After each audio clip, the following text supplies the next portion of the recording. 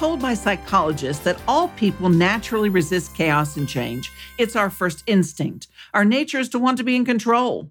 When chaotic things happen, it's statistically proven that we tend to respond in two ways. Our coping mechanisms are either structure or blindness. Now I know you're referring to the second chapter of your book.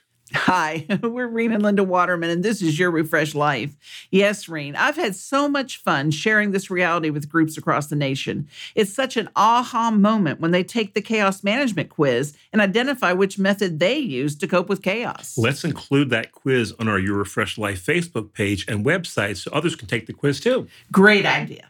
It'll change their lives to see how they cope with chaos and identify these systems they often unknowingly use. So tell us a little about the first coping mechanism, structure.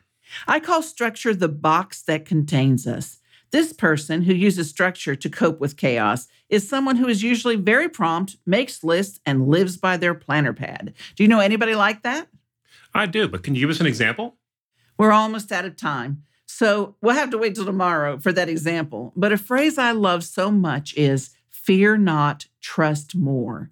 We don't need coping mechanisms to deal with chaos. Jesus said more than 365 times in the New Testament, do not be afraid. If you'd like to learn more about coping with chaos, join us tomorrow. In the meantime, you can go to our website, yourrefreshedlife.com, buy Linda's book, Dancing in a Storm. And remember, live refreshed. Share your refreshed life today.